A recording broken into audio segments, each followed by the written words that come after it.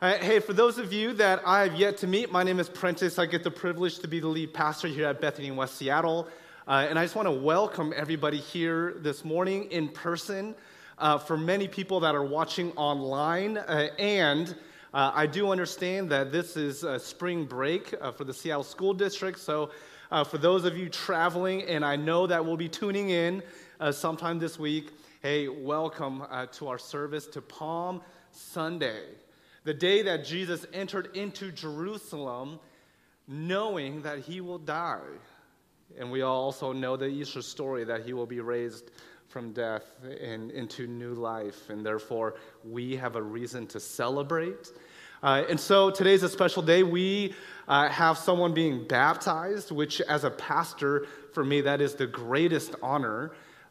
Because it is a moment that a person, whether they've been in their faith for a long time or brand new to faith, that it's a moment that they decide to make a declaration, a public declaration of what they believe. It's an internal happening being expressed on the outside. And so I'm so thankful for that opportunity as well. And so this morning, I feel really hot this morning, this mic. But, all right, this morning we're going into Mark chapter 11, verse 1 through 11.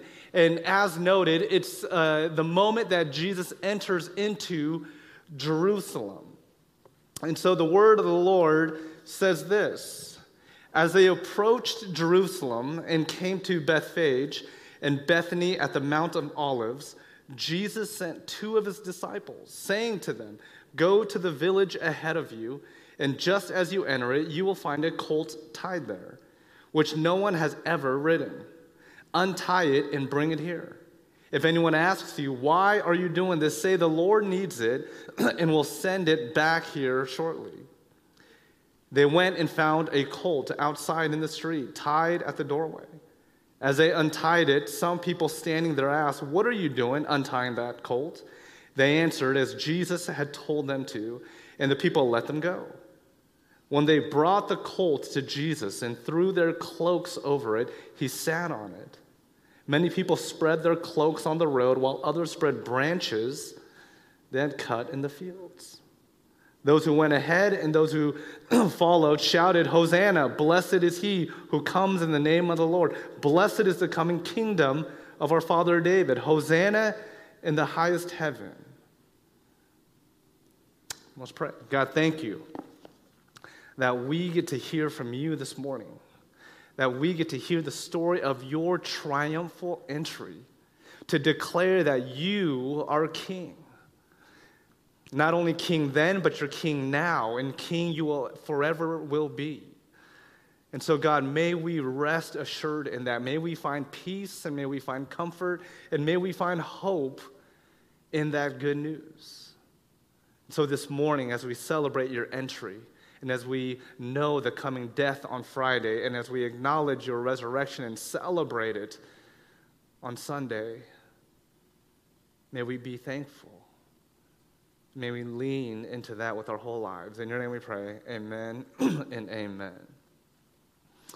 Now, I don't know about you, but when it comes to things that we hope for, if I ask you to name something you are hoping or something that you had hoped for, I would imagine that you would be able to name something. Maybe it's hopefulness in an event, in a relationship, in a new home, in a new car, in something. I would imagine if I asked you, hey, what do you hope in? What have you hoped for? You would be able to name something. And I remember when I was playing Little League Baseball, there was something that I had hoped for a really long time. And it was every little kid, playing baseball, their dream. And lo and behold, it was this opportunity for this dream to come true that I found myself in. I was playing in the outfield, and our team was up by 1 run, and there was a person on second, and there was a batter up. And my hope, and this was the last inning, and I think about this quite frequently, actually, and I don't know what it is, but my hope was this, that someone would hit it into the outfield, And I would make this dramatic catch, and the game would be over, and we would win, and I would be the team hero. And now again, there was a day where that dream was actually coming into fruition. I was playing in the outfield. Again, a guy in second base, a batter, he hits it. And I remember just running to the ball and thinking, okay, this is my opportunity. The opportunity that I had hoped for a really long time. And so I remember running, making it extra dramatic, diving for the ball. And I looked at the ball as I reached out, and I saw the ball go right under the glove, right past me. And the very thing that I had hoped for was no longer going to be true. The guy on second base and the batter actually scored, and we lost. And it was like I had one job. My one job as an outfielder was to catch the ball. And I remember not only did I want to catch the ball, but I hoped for that dramatic ending where I was the one to save the day. And yet my hopes were crushed. And 20-some years later, 30 years later, here I am still talking about it and still thinking about it. So you know how it affected me. Again, we've all hoped for something, whether it's a new job, a potential relationship, a new home, a child, something in your finances to improve, upward mobility, status. Maybe it was an illness to get better. Maybe there was a death of a loved one that where our hopes were just crushed. If I asked you, have you ever hoped for something? I would imagine all of you could say yes. Then the follow-up question is this: if you've ever had your hopes crushed, and again, I would imagine 100% of you would be able to say, yes, I've had hopes crushed in my life. The American Psychological Association defines hope as this: the expectation that one will have positive experiences or that a potentially threatening or negative situation will not materialize or will ultimately result in a favorable state of affairs. The thing that sticks out to me in this definition of hope by the American Psychological Association is this idea of expectation. That expectation of something good will happen. That there will be some kind of fulfillment, that there will be some kind of joy. And even when negative things happen, that there is this hope that the negative thing will actually turn into something that is positive or favorable. But again, we still wrestle with the fact that we have had hope, we have lost hope.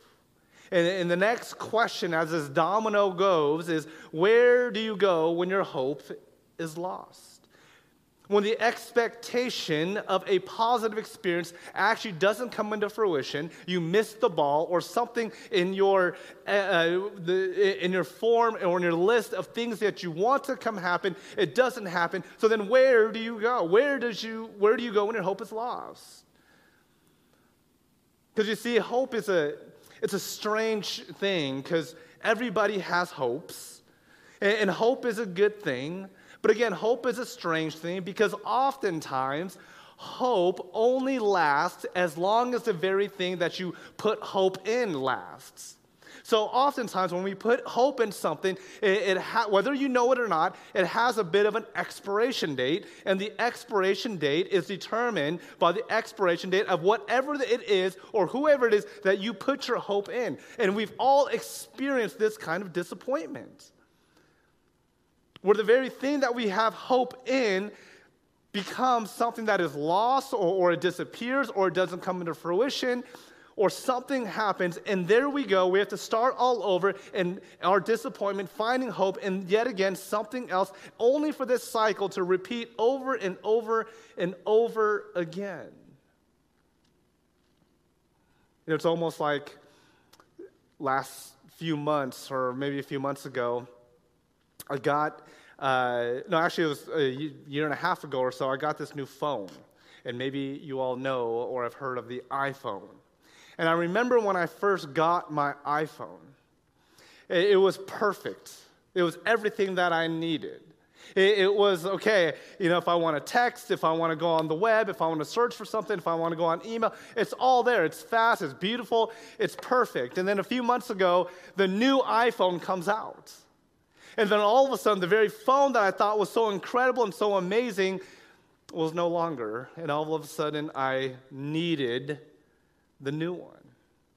And so here we are. I got the new one. I would imagine come, next fall when Apple releases the new phone, I would imagine myself saying, okay, well, this phone is done. Now I need another one. Now I need that new one because this one no longer serves its purpose. It actually does. It probably does a fantastic job. But yet we always want the next and we want the new.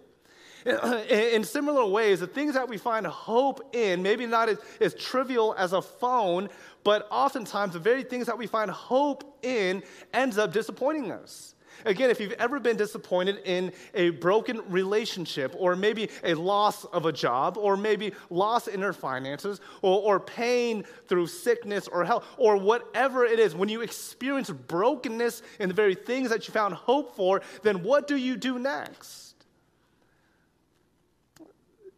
We find hope in something else. And again, this cycle of just going to the next can be exhausting. And it's so exhausting that oftentimes some people will move on and find ways to escape this unending cycle of hopelessness. Escapism, addiction, isolation, going into toxic relationships, workaholism, you name it, whatever it is to cover up this exhaustion of our hopelessness, because everything that we seem to find hope in, even in good things, tend to ultimately disappoint us. So then what do? And the sad reality is this: it seems like even our faith in Christianity is becoming less and less of an option, seemingly. You see, according to the latest Barna Institute, which is a well-known survey company around faith and religion, they did a survey, and they said in 2000, the year 2000, 45% of Americans identified as being practicing Christians. In 2019, almost 20 years later, the number went down to 25%, so almost half. And I would imagine the next survey that they will do that covers the year 2020 to even today, 21, 22, I would imagine we may see numbers drop off even more. Again, Christians and those who do not identify as Christians alike have been turned off by the way that the church has been behaving. The enmeshment with politics, the hypocrisy in church leaders, the silence in the face of injustice, the corruption of power. I mean, you name it. I mean, we've heard it. But the beautiful part of Jesus' triumphal entry is a reminder and an invitation that we can have a different kind of hope. Different kind of hope than the hope that the world offers. A different kind of hope than the hope that the false, hijacked Christianity offers. Jesus offers a genuine and authentic hope in Him. You see, in Mark chapter 11, and we see this in different Gospels as well, Jesus is entering into Jerusalem from the Mount of Olives, from Bethany, coming down a huge hill, and He knows exactly what's about to happen to Him.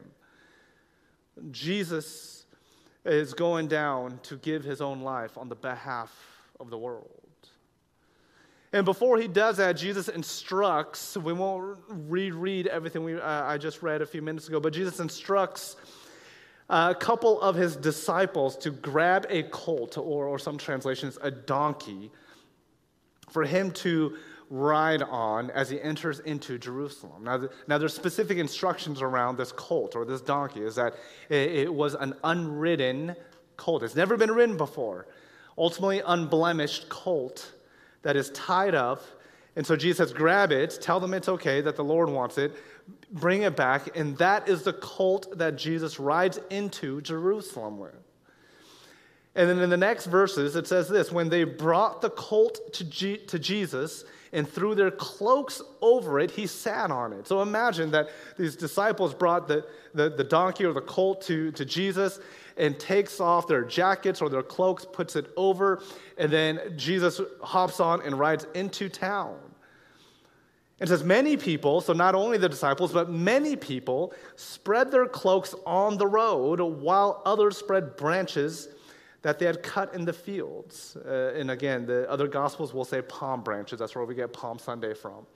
And so again, Jesus is riding in on this donkey, and people, massive amount of people around, they're using their cloaks or palm branches, laying it out before him as he rides in. Now, I want to set up the scene a little bit more for you. This was during a time of a huge festival, traditionally known as the Passover. And it was a huge festival where Jews from all over the known world would come in to Jerusalem to celebrate. It was almost like a pilgrimage. And a Jewish historian that lived during the time of Jesus named Josephus, he noted that Jerusalem typically had a population of about 60,000 people, but during Passover, there would be up to 2 million people. Now, most likely it's an exaggeration, but the point is clear that there was a lot of people from all over the world that would come into Jerusalem to celebrate Passover. And the reality is this, that most people who welcomed Jesus probably didn't know exactly what was happening. They probably didn't know exactly who Jesus was, but they came and went along with the crowd. So you can imagine Jesus' triumphal entry. It was like a parade, a huge parade. Some people were going along with the crowd. Some people in the crowd knew exactly who Jesus was. Those were the people that ushered in Jesus with throwing cloaks and palm branches on the ground. And palm branches and throwing cloaks, it was significant because this was what was done for kings after coming back from a victorious war. The king would be riding in to town just like this parade that Jesus rode into, except for this king who just won a massive war would come in on a horse, not a donkey, but a horse. And this king, this warrior king who just defeated the enemies would come in, and people would celebrate this king and to honor this king again by throwing cloaks and palm branches for the person who just fought and won this battle on the behalf of their people. And so typically a king would ride in, not only ride in with a huge stallion, a horse, but with the enemies, the defeated enemies in chains behind him as trophies. And it'd be like, again, a parade. People hooting and hollering in victory. And so this was the thoughts that the people had that Jesus would be. Of course, I'm sure there was a bit of confusion as to why this Messiah, this Savior, would come in on a donkey. But hey, that was beside the point. The point was this. The people that were there believed that Jesus was their rescuer. They didn't exactly know that Jesus was God in human form, but they believed that Jesus was their Savior, their literal Savior under their oppression of Roman Empire. We talk about that a lot, that the Jews were oppressed by the Roman Empire, taxed unfairly, persecuted, killed, even pushed out of their own land, even experienced tons of violence. And throughout the entire Old Testament and in the New Testament, they were waiting for a Savior, most likely a warrior or a king or a military might to come in and to overthrow the Roman Empire. And finally, when Jesus comes in the triumphal entry on a donkey, not a horse, but nevertheless coming into town, the people believed, okay, Jesus is our guide. Jesus is our king. Now, you'd have to understand that they didn't really have the right picture of who Jesus was. Jesus was not that kind of king. Jesus was a different kind of king that people were expecting. He came in on a donkey. A donkey was about humility. It was the lowliest of animals. It was all about humility. It wasn't about might. It wasn't about force. It was actually the very opposite from what a typical king would have done as they rode in victorious. Donkey was all about, particularly this particular donkey was about it being unblemished. There's a reason why in the beginning of this passage that Jesus says, go get that donkey over there. the unblemished one, the one that nobody has ever ridden. Because you have to understand that when they did temple sacrifices for the forgiveness of sins, whatever they had to sacrifice, a sheep or lamb or whatever it was, it had to be pure, it had to be unblemished. And so when Jesus walks in or rides in on a donkey, he was making a huge statement that his disciples and people that knew who he was would understand. Number one, this is a sign of humility. This is a sign that says, you know what? This is a different kind of king. This is a different kind of hope that you're expecting. I'm coming in on a donkey. Not only is it just a donkey, but it's one that is unblemished, one that has never been ridden before, one that is pure, one that is fit for a sacrifice. And what we would later find out is that the sacrifice wasn't the donkey. The sacrifice was Jesus, the truest, the perfect, the purest sacrifice of them all. The one in the final, and the one that said, it is finished. That was Jesus. So it was about humility. It was about an unblemished donkey that represented sacrifice. And number three, and lastly, and most importantly, this was a fulfillment of a prophecy that was happening in Zechariah. Zechariah 9, verse 9 says this, "Rejoice greatly, daughter Zion. Shout, daughter Jerusalem. See, your king comes to you, righteous and victorious, lowly, and riding on a donkey, on a colt, on a foal of a donkey." And so in Zechariah, the prophet already talked about that this Messiah, the Savior of Jerusalem, will be coming in, and not only will just be coming in, will be coming in on a donkey, and here Jesus is doing exactly that. Jesus was a different kind of hope. Jesus was a different kind of king.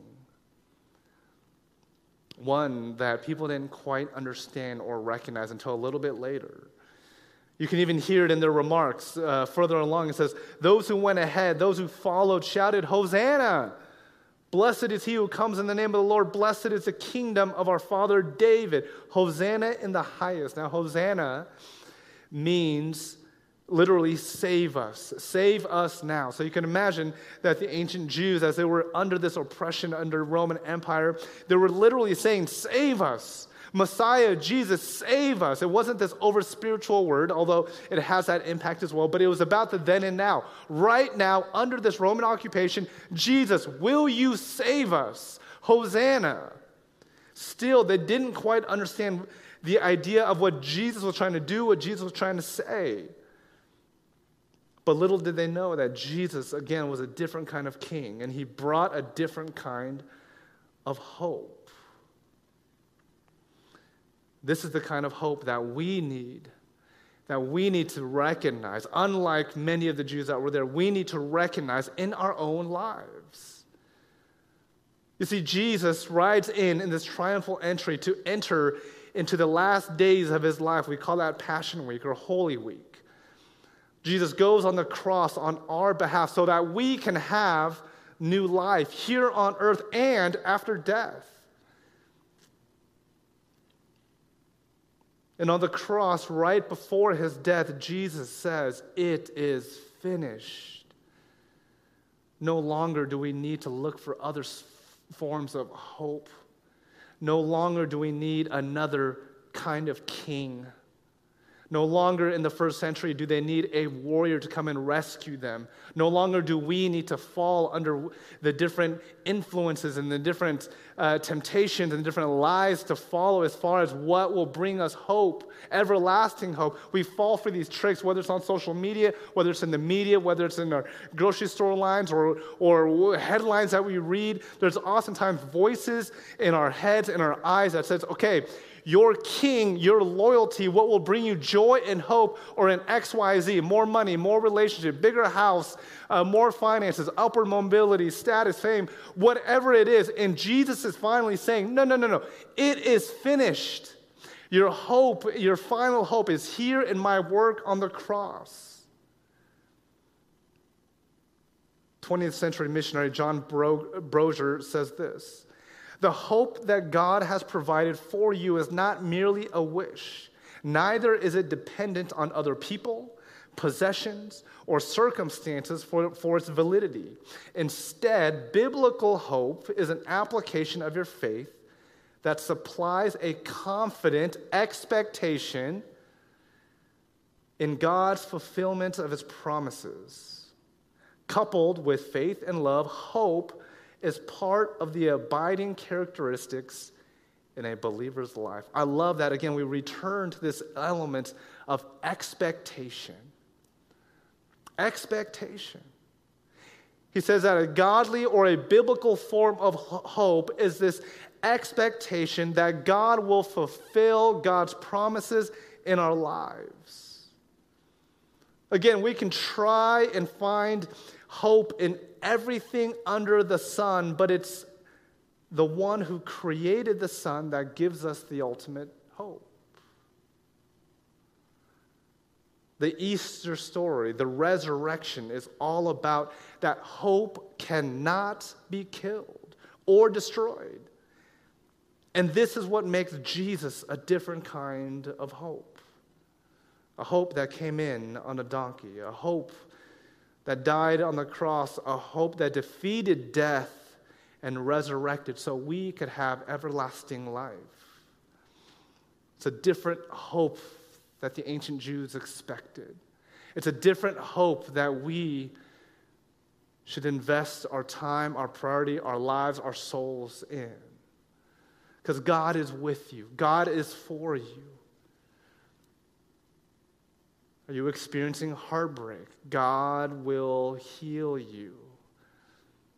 And in the Bible, there's different names for God. And the God who heals is Jehovah Rapha. If you're in need, God will provide. Jehovah Jireh. Are you feeling anxious, depressed? God will give you peace. Jehovah Shalom. Are you feeling anger or hatred inside? God can give you love and compassion. You see, Jesus enters into death so that we may have new life. And not just new life after death, though, yes, that is part of the Christian promise, but new and everlasting hope for today. I love this verse in Hebrews chapter 6, verse 19. It says this: we have this hope as an anchor for our souls. Oh, I love that. May we be anchored in our lives with the hope of Jesus, where we will be grounded, where we will always have someone, I hope, to look to and go back to. It says, we have this hope as an anchor for our soul, firm and secure. I love that part, firm and secure. What kind of hope do we have in our lives? Where do we find hope in our lives that we can confidently say, yes, that is firm. Yes, that is secure. And I would imagine if we go back to my first question, have you ever had hope in something? Yes. Has it ever disappointed you? The answer is most likely yes. And so, I don't know about you, but oftentimes the very things and the people that we find hope in, I wouldn't necessarily define as firm or secure. Not necessarily in negative ways always. I know that there's people I can trust. I know that there's people that love me. I know that there's people that's for me and with me, and I can walk alongside you. I'm not discounting relationships or even things that give us some sense of happiness in our lives, but I'm talking about a hope that is firm and secure, that is not dependent on anything external. It's a kind of hope that even if things change in our lives, there's something in us because of the work of Jesus that we can stand firm and say, you know what? I am feeling content. I still have an expectation. Even in the darkest moments of my life, we've all experienced this. Doesn't mean that we'll be happy and go lucky every second of our lives. There will be dark moments of pain and despair in our lives. I've experienced it. You've experienced it. But even in those experiences, we can say that we have a hope in the promise that Jesus has in all of Scriptures that will come into fruition. And because of that, no matter what state that I'm in, I can find hope that is firm and secure. I love that verse. May we, as a people of God, find our hope in a different kind of king, in a different kind of hope. While our culture and our society gives us recommendation on where to place our hope and our security and our joy, we know from firsthand experiences those end up being disappointing. And we end up in this cycle of disappointment. Hope, disappointment, hope, disappointment, hope, disappointment. And may this Easter, may this Holy Week be a reminder that God invites us into this relationship through the person of Jesus to experience a hope that is everlasting, that a hope that is there, that is different, a hope that comes in on a donkey, not a horse, a hope that sacrifices for us, a hope that doesn't leave us nor forsake us. And that is through the person of Jesus. May we find that hope. And as we invite the worship team back up, we'll lead you in a time of reflection, thinking about Christ's hope in our own lives. We'll sing a song. We'll celebrate baptism. And I want to say this. This is what I always say about baptism is this. I don't know about you, but I love going to sports games or theater or whatever it is, and we've all been there. And when someone scores a touchdown or a home run or a good musical piece in a concert, what do people do in the crowd? They cheer, right? They cheer because there's something to celebrate. There is a victory.